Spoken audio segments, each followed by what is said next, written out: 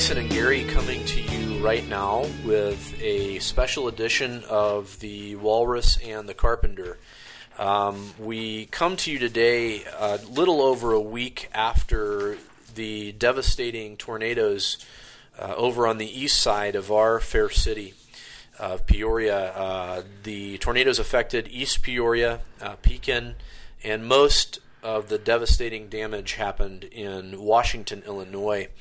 And so we thought we wanted to come and do a special podcast that we're going to try to release very quickly after it's recorded to just give some theological perspective on dealing with tragedy, dealing with these sort of devastating events from a scriptural perspective. And we do come praising the Lord that there was only one fatality, and I don't say that flippantly, because obviously one life lost is a life lost and is devastating for that family. But to see the devastation, and if you've seen the pictures, it's amazing that only one person lost their life, and that's why I say that. I mean, it is absolutely reminiscent of what you see in there's nothing to compare it to. I mean, a war zone, things you've seen in the movies, where unfortunately we become desensitized to those kind of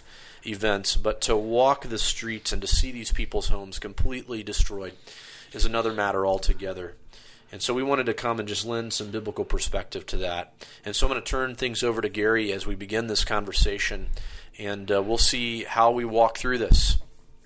Brother. I think you brought up a good point about looking at it theologically. And for those of you who've been listening to this, I don't think it's just a pastoral issue. And we are going to discuss the perspective of how does a pastor minister to his people as far as teaching and modeling. But I think for those of you who are just everyday Joe Sixpack Christians, how you speak of this to both believers and other believers ties in so closely with our own identity. How do we talk with people around us about what God has done in a tornado? How does that tie in with the gospel? How do we talk to our kids about this? How do we talk with other church members? How do we talk to the guy who's at the desk next to us at work? Because for those of us who have any type of active Christian testimony, the question is going to be asked, what are you going to do? You know, why did this happen? Somehow parse for me how God works these things. And it's going to be part of our conversation. And if we're honest with ourselves, we're trying to answer that question to ourselves, because we don't want to embrace cliche or be glib, to embrace any sort of cliche or be glib about it. And so this is important for anybody in Christendom, that when these things are placed on our doorstep, how do we speak of them in a God-centered universe? Yeah, and it takes tragedies like this sometimes, Garry, for us to even raise these questions at the level that we're raising them right now, although any of us can think of a myriad of personal tragedies that we interact with on a regular basis. Somebody who miscarries and or the loss of a loved one. And so these questions aren't just raised at a time like this, but it's at these times where there is a major devastation that these questions become more of something that is asked in the public forum. And so I think you're right. Unless someone you're interacting with on a regular basis is personally going through these tragedies, there's something unique about these times where it is something as widespread as they're saying now about 1,000 homes either damaged or completely destroyed in just Washington alone. And so it does bring these kind of questions to the public forum.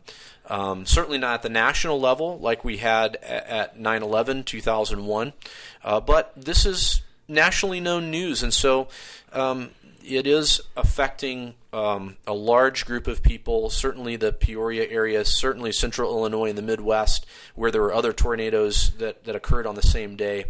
How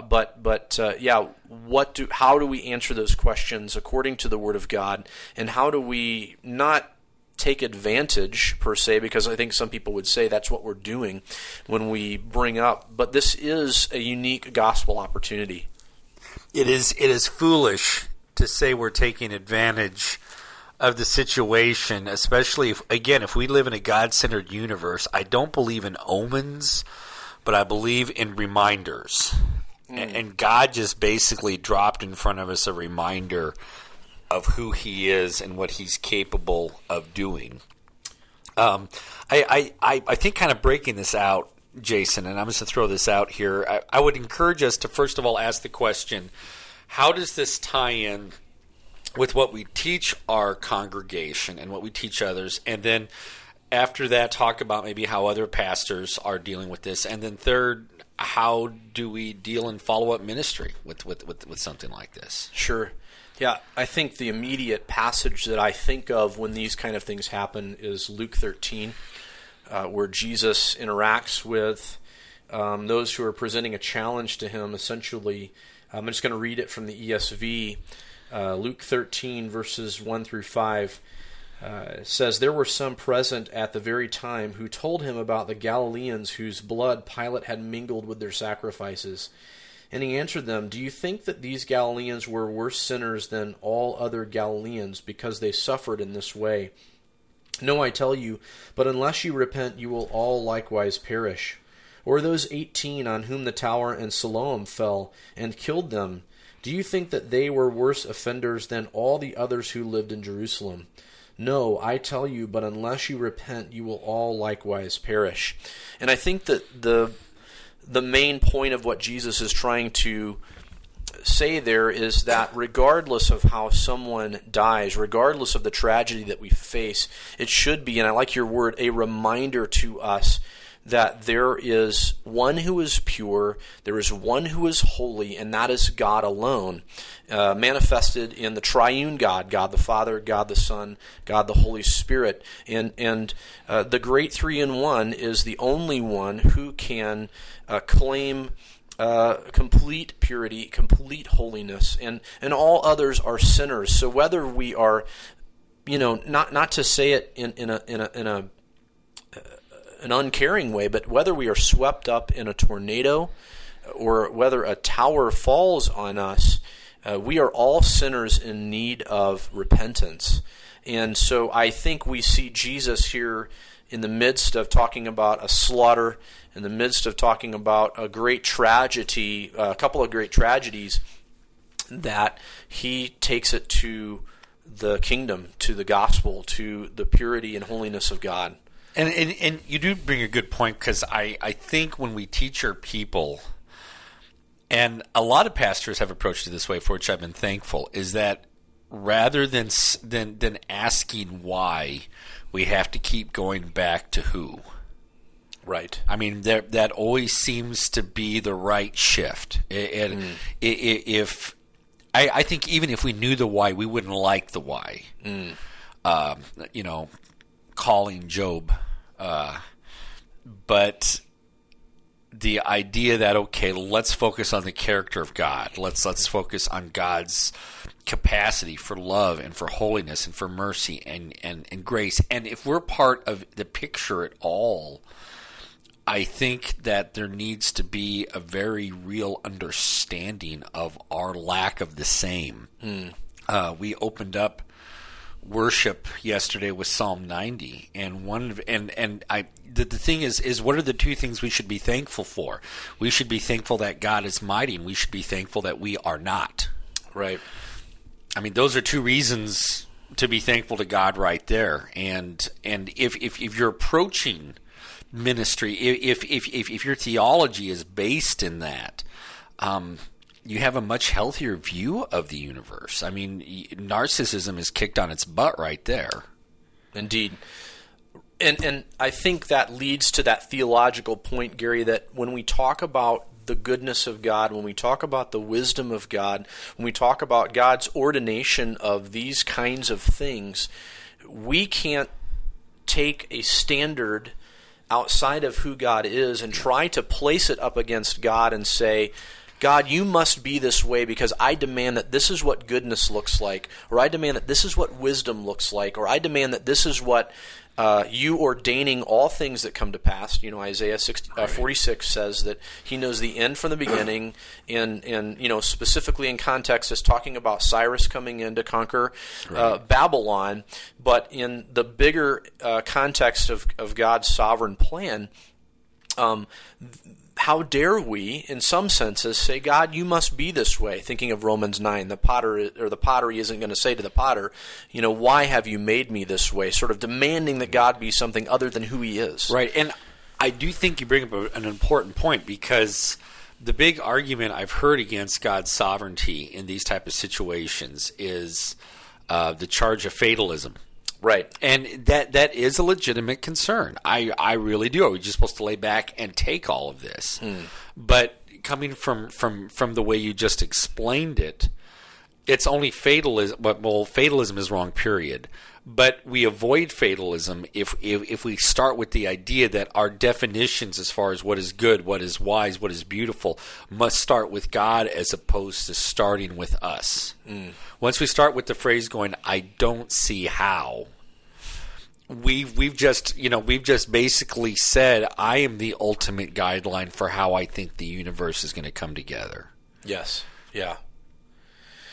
Yeah, I think that is where a presuppositional apologetic, if we could just enter into that conversation for a second, helps in these kind of discussions as well. Because what people don't realize, what we have to get them to realize, and what I don't realize often about myself, is I start with an assumption. You don't realize that at all, man. But I start with an assumption about who God ought to be, and it's something that either has been taught to me by someone else who created their idea of what God ought to be, or it's some creation of my own mind, which doesn't have necessarily all falsehood integrated within it, because I do have the image of God stamped on my being, and according to Romans 2, I can conceivably be someone who's never heard about God and still come up with some sort of a God-shaped theology in my mind. But until it is founded in the Word of God, it's going to be incorrect. And even then, my imagination can get away with me, even as someone who's informed by the Scriptures. And so I have to always get back to the text to be the measure. Now, with that being said, and I still want us to kind of hit the point about what we need to be teaching our people all the way along. But let's say someone comes to you and says, okay, you say you're reading the Scriptures this way, but you're bringing a bias into it and reading God as being sovereign in this way. How would you respond to that? I would open the Scriptures to Isaiah in the 40s and just say, please read this for me, and respond, if you could, to what you read there from your perspective. In other words, if you're saying God is not sovereign and I'm bringing that to the text, explain to me what this means otherwise, because if I can't divorce my thinking from what you're accusing me of, and you come to it, you're saying, without that perspective, I can't get there. I can't get to where you're getting when I read these passages, so explain this to me, and give them the opportunity to work through those passages. And I'm assuming there's somebody who believes the Bible is true. I'm making some assumptions here in your question, but explain to me what this means. I can't get away from it. Help me. No, and I think it's healthy to point to places like Isaiah and Habakkuk and other passages like that, because rather than starting with a particular theological system, we're saying, okay, this is what we see happening. Even Ezekiel. And aspects of Jeremiah, as you look at the trajectory of Israel as a nation, and you don't cut it up in little moralistic slices, right? But you see it as this huge unfolding story of a people that are chosen and yet reject God. You do see a sovereign God. Now, coming back, and I think you and I talked about this yesterday outside. You gave me an illustration as far as teaching people or preparing them to live in a world where things like this happen. And we discussed this, and I really appreciated your illustration of that. If you could share that. Yeah, that's great. Some very close friends of ours, and I've used this illustration many times, and they know that I have. I will not use their names, but some very close friends of ours had to, over the course of the years, essentially birth 2 dead babies. It wasn't just a simple miscarriage. They were further along in the pregnancies, and the babies passed away within the womb, and it wasn't simply the procedure that happens after an early miscarriage. It was actually having to birth their children who were no longer alive. And I remember after the first time that happened, my friend received a phone call from our pastor down in St. Louis, and Pastor Jerry is his name. He said, "What can I do? What can I do for your family? What do you need?" And my friend simply said, "You've already done it." And certainly by saying that, he wasn't saying there was no way that Jerry or the church could not minister to them or could minister to them, but simply was saying the theology rooted in contextual, exegetical, verse-by-verse teaching has prepared us for this moment. Not that there's not grief, not that there's not the agonizing of the soul, but that agonizing of the soul has a place to rest in the truth of God's Word that has been explained time and time again. Even if the context isn't tragedy, as we preach and teach the Word of God, there becomes a clearer and clearer understanding of God's care for us, even in the midst of those things, because He does care for us, even if at the end of all of that it is for His own glory, which I believe it is. That doesn't negate God's care for us or minimize that part of His character in understanding His ordination and sovereignty over all matters. And you do bring a good point there. And there's something that you said I just want to rest on in a moment. And this may sound like a bit of a harsh statement, but I think it holds up. A pastor who is not preaching expositionally is not training his people how to deal with suffering in a Christ-like, joyful manner. He simply can't do it. Right. Every once in a while, he can do a 4-point series on suffering every once in a while. Right. But unless you're going through the thread of Scripture as it's laid out, you're not going to see the scope of joy and sorrow. The sorrow of living in a sin-cursed, fallen world, and the joy of looking for another kingdom whose maker is God. You're not going to see how those two are so closely woven together. Yes. You just can't. Yeah. And you're not going to have those foundations built in your people's lives. That's exactly right. And so I will say this: if you're out there not going to an expositionally preaching church, get out. All right, sorry, man, just get out of there. No, that's such a good point, Gary. And I think as one who has now been in the pulpit for a year, I mean, obviously, I've preached through series, and I did student ministries for many years where I was preaching 2 times a week, and then I kind of had this break for 5 years where I wasn't doing expositional preaching because I was doing other things within the body of Christ, teaching nonetheless, teaching expositional Bible studies, but preaching systematically through books in the context of the pulpit of a local assembly. I have been pushed more and more into realizing that suffering and persecution comes up just as often as joy and rest in the gospel. Yes, and I'm not saying this in any way to be condescending. You will find, especially as you go through any Old Testament book, it's woven so closely there. Paul in his epistles, I mean, even elements of Song of Solomon. There's this idea of heartbreak in there. Mm-hmm. But yet, in spite of that, as believers, we have this capacity for supernatural joy. And again, that's ignored in a non-expositional framework. Right. And when your goal, and again, I want to be careful about not, maybe I don't want to be careful. I do want to. I want to go along lines of what you just said. When the goal of any assembly that calls itself a church is to attract non-believers, that message is not going to come out. Because who wants to be, if you're not a believer, who wants to hear about suffering on a Sunday morning?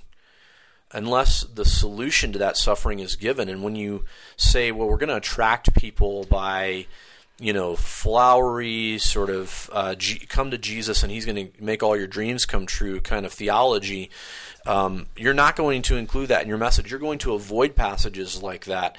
And if we consider the fact that the Western church just does not have necessarily a category for lament or for tragedy, we see the truth of that in times like this.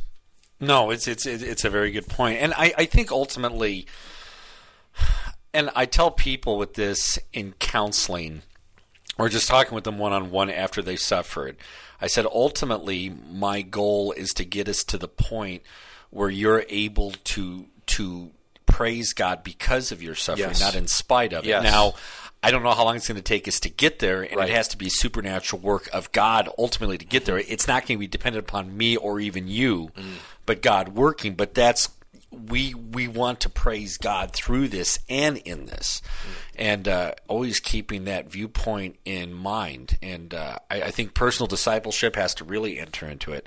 With that being said, do you have any ideas of any pitfalls on ministering to some of the local people, or maybe various other examples of where there were maybe issues in dealing with this? Yes, Gary, thank you for putting the flashcard up so I would remember exactly what you're talking about. Actually, I'm just waving it in his face right now, to be honest with you. Well, I will let you answer your own question. No. And you can introduce it. In fact, I was thinking of some good examples, if you want to bring up some good examples. And we think of sure. our mutual friend, yeah. Well, actually your friend, my acquaintance, Daniel Bennett. Oh, no, I think he'll be hurt by that.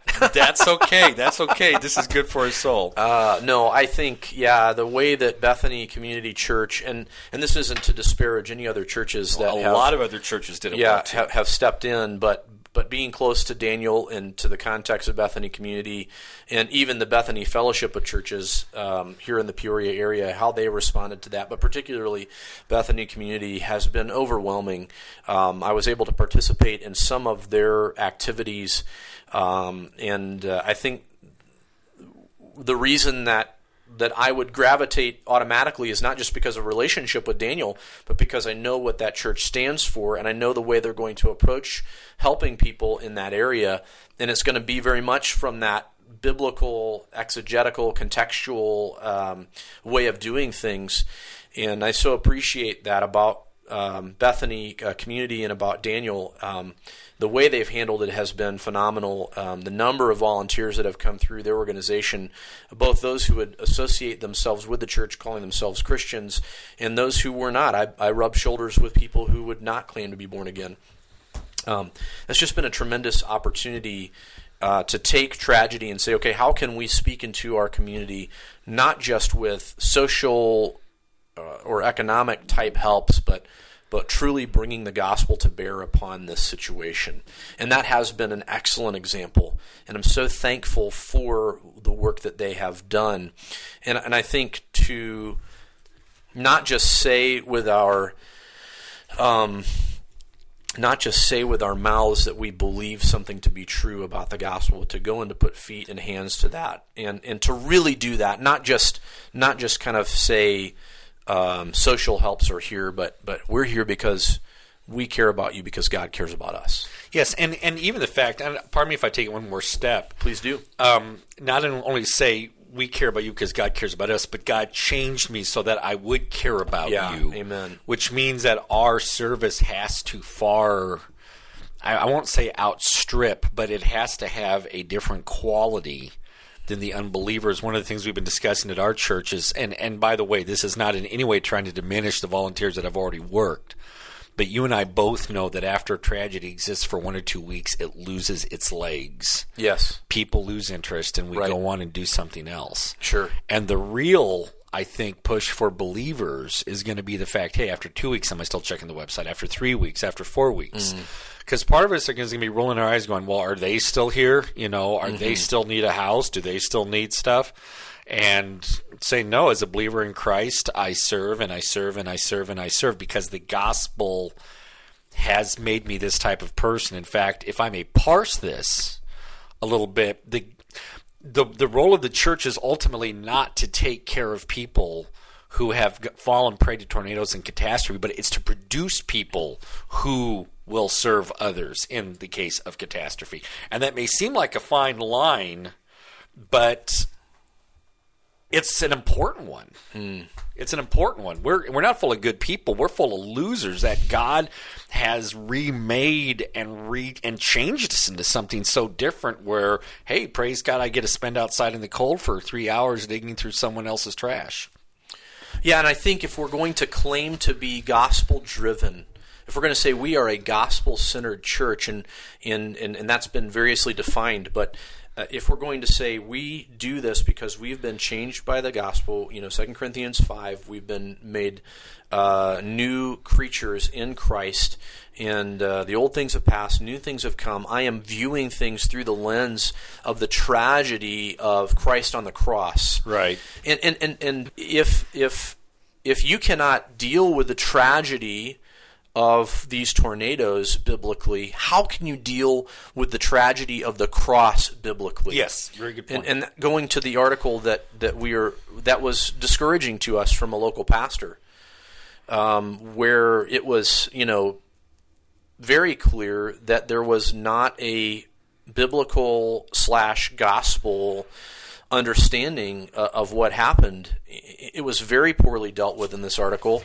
and this is just occurring to me now as we're talking about it. How can you deal with the tragedy of what happened in Washington, Illinois, and Pekin and East Peoria if you cannot deal biblically with those? How do you deal biblically with the tragedy of the cross? Are you saying Acts 2:22 through 24 is not true?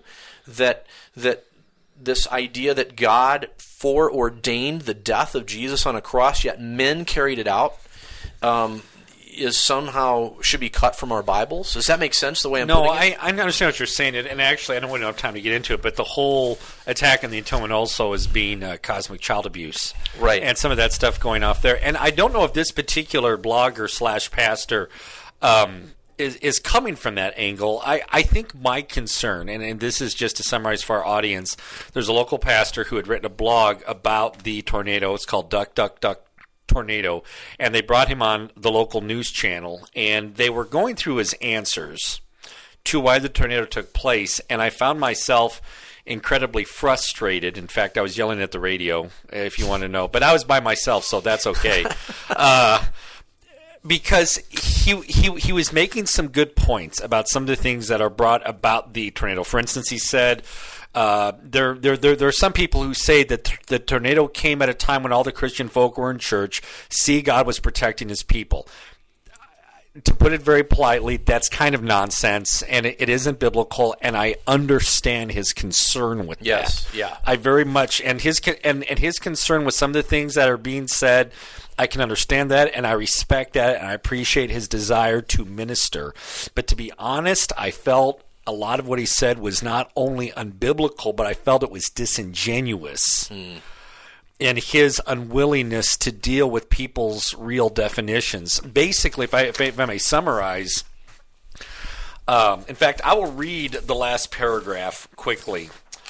He says, I don't believe for 1 second that God was out to get you on Sunday afternoon. I don't believe God was judging you. I believe nature happened. The weather was the optimal condition, and the houses were in the way. I don't believe God sits in heaven playing with us in such sadistic ways. God did not put his finger down and wipe out your home, nor do I believe that God was saving some people and rejecting some people and neglecting some to suffer. Last I checked, everyone, Christian or not, whose home was in the path was in the path lost. I do not believe God plays a cosmic game of duck, duck, duck, cancer, tornado, hurricane. arbitrarily dishing out human tragedies. What I do believe with every fiber of my being is that in our tragedies, God weeps with us, just like Jesus stood at the grave of his friend Lazarus and wept. And in these moments, like every moment of every day, God is calling us to do good to the people around us, to be God's agents in the world, to be God's hands, to face the darkness head on, refusing to explain it away or minimize the suffering with tired cliches. Every day, people are losing homes, dying of cancer, losing jobs. Every day, there are opportunities to do good if we only open our eyes and seek out the dark places. I'll just say two quick things, and then feel free to jump in, Jason, or I'm going to be obnoxious, or I'll continue to be obnoxious. It frustrates me that he mentions the whole Lazarus wept, but he doesn't go back to earlier in the same chapter when Jesus intentionally slows people down so that Lazarus will die before he gets there, because he says, you have to learn something. Now, the thing I love about our Savior right here is when he weeps because of the pain he had to put people through in order that they would understand him better. And the writer of this totally misses that. And he says that if God is sovereign, he also has to be arbitrary. And again, this goes back to the why versus who. If we know who God is, we know that arbitrary doesn't exist in God's dojo, if I may put it that way. There is no such concept as arbitrary in God's universe. Yes. Yeah, nothing occurs to God. Yes. Nothing is an afterthought to God. No, nothing. Right. And again, I'm thinking, listening to that, what a neutered, helpless God who comes along and says, sorry, guys, that really sucked. Yeah. Gary, I couldn't agree more. It's not that the objections raised are objections that you and I also would not raise. It's the answer that is given. And I described it to you yesterday as we were chatting about this as flat. You know, if you're going to take the perspective that God is not sovereign, move all the way to openness theology and just embrace it. But even our Arminian friends, if I could use that terminology, would not have a view of God that lacked his control in regard to these matters. Now, I think that that's where they are inconsistent, and as I think it's Phil Johnson who says, they're closet Calvinists, really, at the end of the day. The point is nothing occurs to God, nothing is arbitrary to God, and if God is all-wise, then it is impossible for God to be caught off guard. It's impossible for God to not know ultimately that through this he is working all things together, as Romans 8 tells us. And I don't want to just use that in a pat sense, because it's not as if these things are happening in such a way that God has removed himself from being involved in time. We're not deists. Right. I mean, that's what Romans 8 tells us, is that he is working these things together, and in a sense, that's presently working these things together. I don't mean that frantically because he's being caught off guard, but there is this weaving that's going on in a providential sense, in a compatibilistic way, if I could use that theological term, that God is working out his plan in the midst of these tragedies. Yeah, if I did not believe in a God who was orchestrating the movement of subatomic particles all the way to galaxies, what type of God would he be? Now, to the point of what this writer is saying, again, I understand that there is a mystery aspect to God's sovereignty. And it's very dangerous to say, this is why God is doing this. We were talking with our congregation, and some of you out there may disagree with me on this. Do I think that judgment took place? Absolutely. But I also think judgment took place, the strengthening of faith, the redemption of others, and it all happened in various ways with various people, all woven together in ways that we cannot comprehend. And it is not up to us, and God does not communicate with us how to unwind those threads. We just need to know that he has acted, and this is what he says about himself. And if you look back at Job, I think something like this can easier fall back to the two groups of the guys of Job, where you have Job and his friends both basically saying the same thing, saying God's mechanical. God's totally mechanical, and he always rewards good or punishes evil, and Elihu's the one who steps in and says, no, God is God, and he does whatever he wants. So don't try to justify yourself before God on why these things took place. Right. And to add to what you just said, Gary, those things are happening all the time. Yes. This is a very public way for us to encounter these questions. But the truth is, judgment, encouragement, suffering, all these things are happening all the time. This is just a very public event that causes us to ask these questions. So, if I can say again, God is not caught off guard by these things. We have to think of God in the biggest sense that we can, if as possible for us in our finite minds, that he's working all these things together. These are happening moment by moment by moment. And if I can address something that was said in the article, it's been happening that way. Judgment has been happening since the garden. Yes. Earthquakes in Eden, baby. We could spend another 10, 15 minutes on that statement in that article, but the point is that, yes, we can look back and say Adam, as the head of the human race, when he fell, it put into motion by God's sovereign design, these sort of things are going to happen. And I don't believe that nature happened in that way before the fall. There is no indication in the Scriptures that that is what occurred before the fall.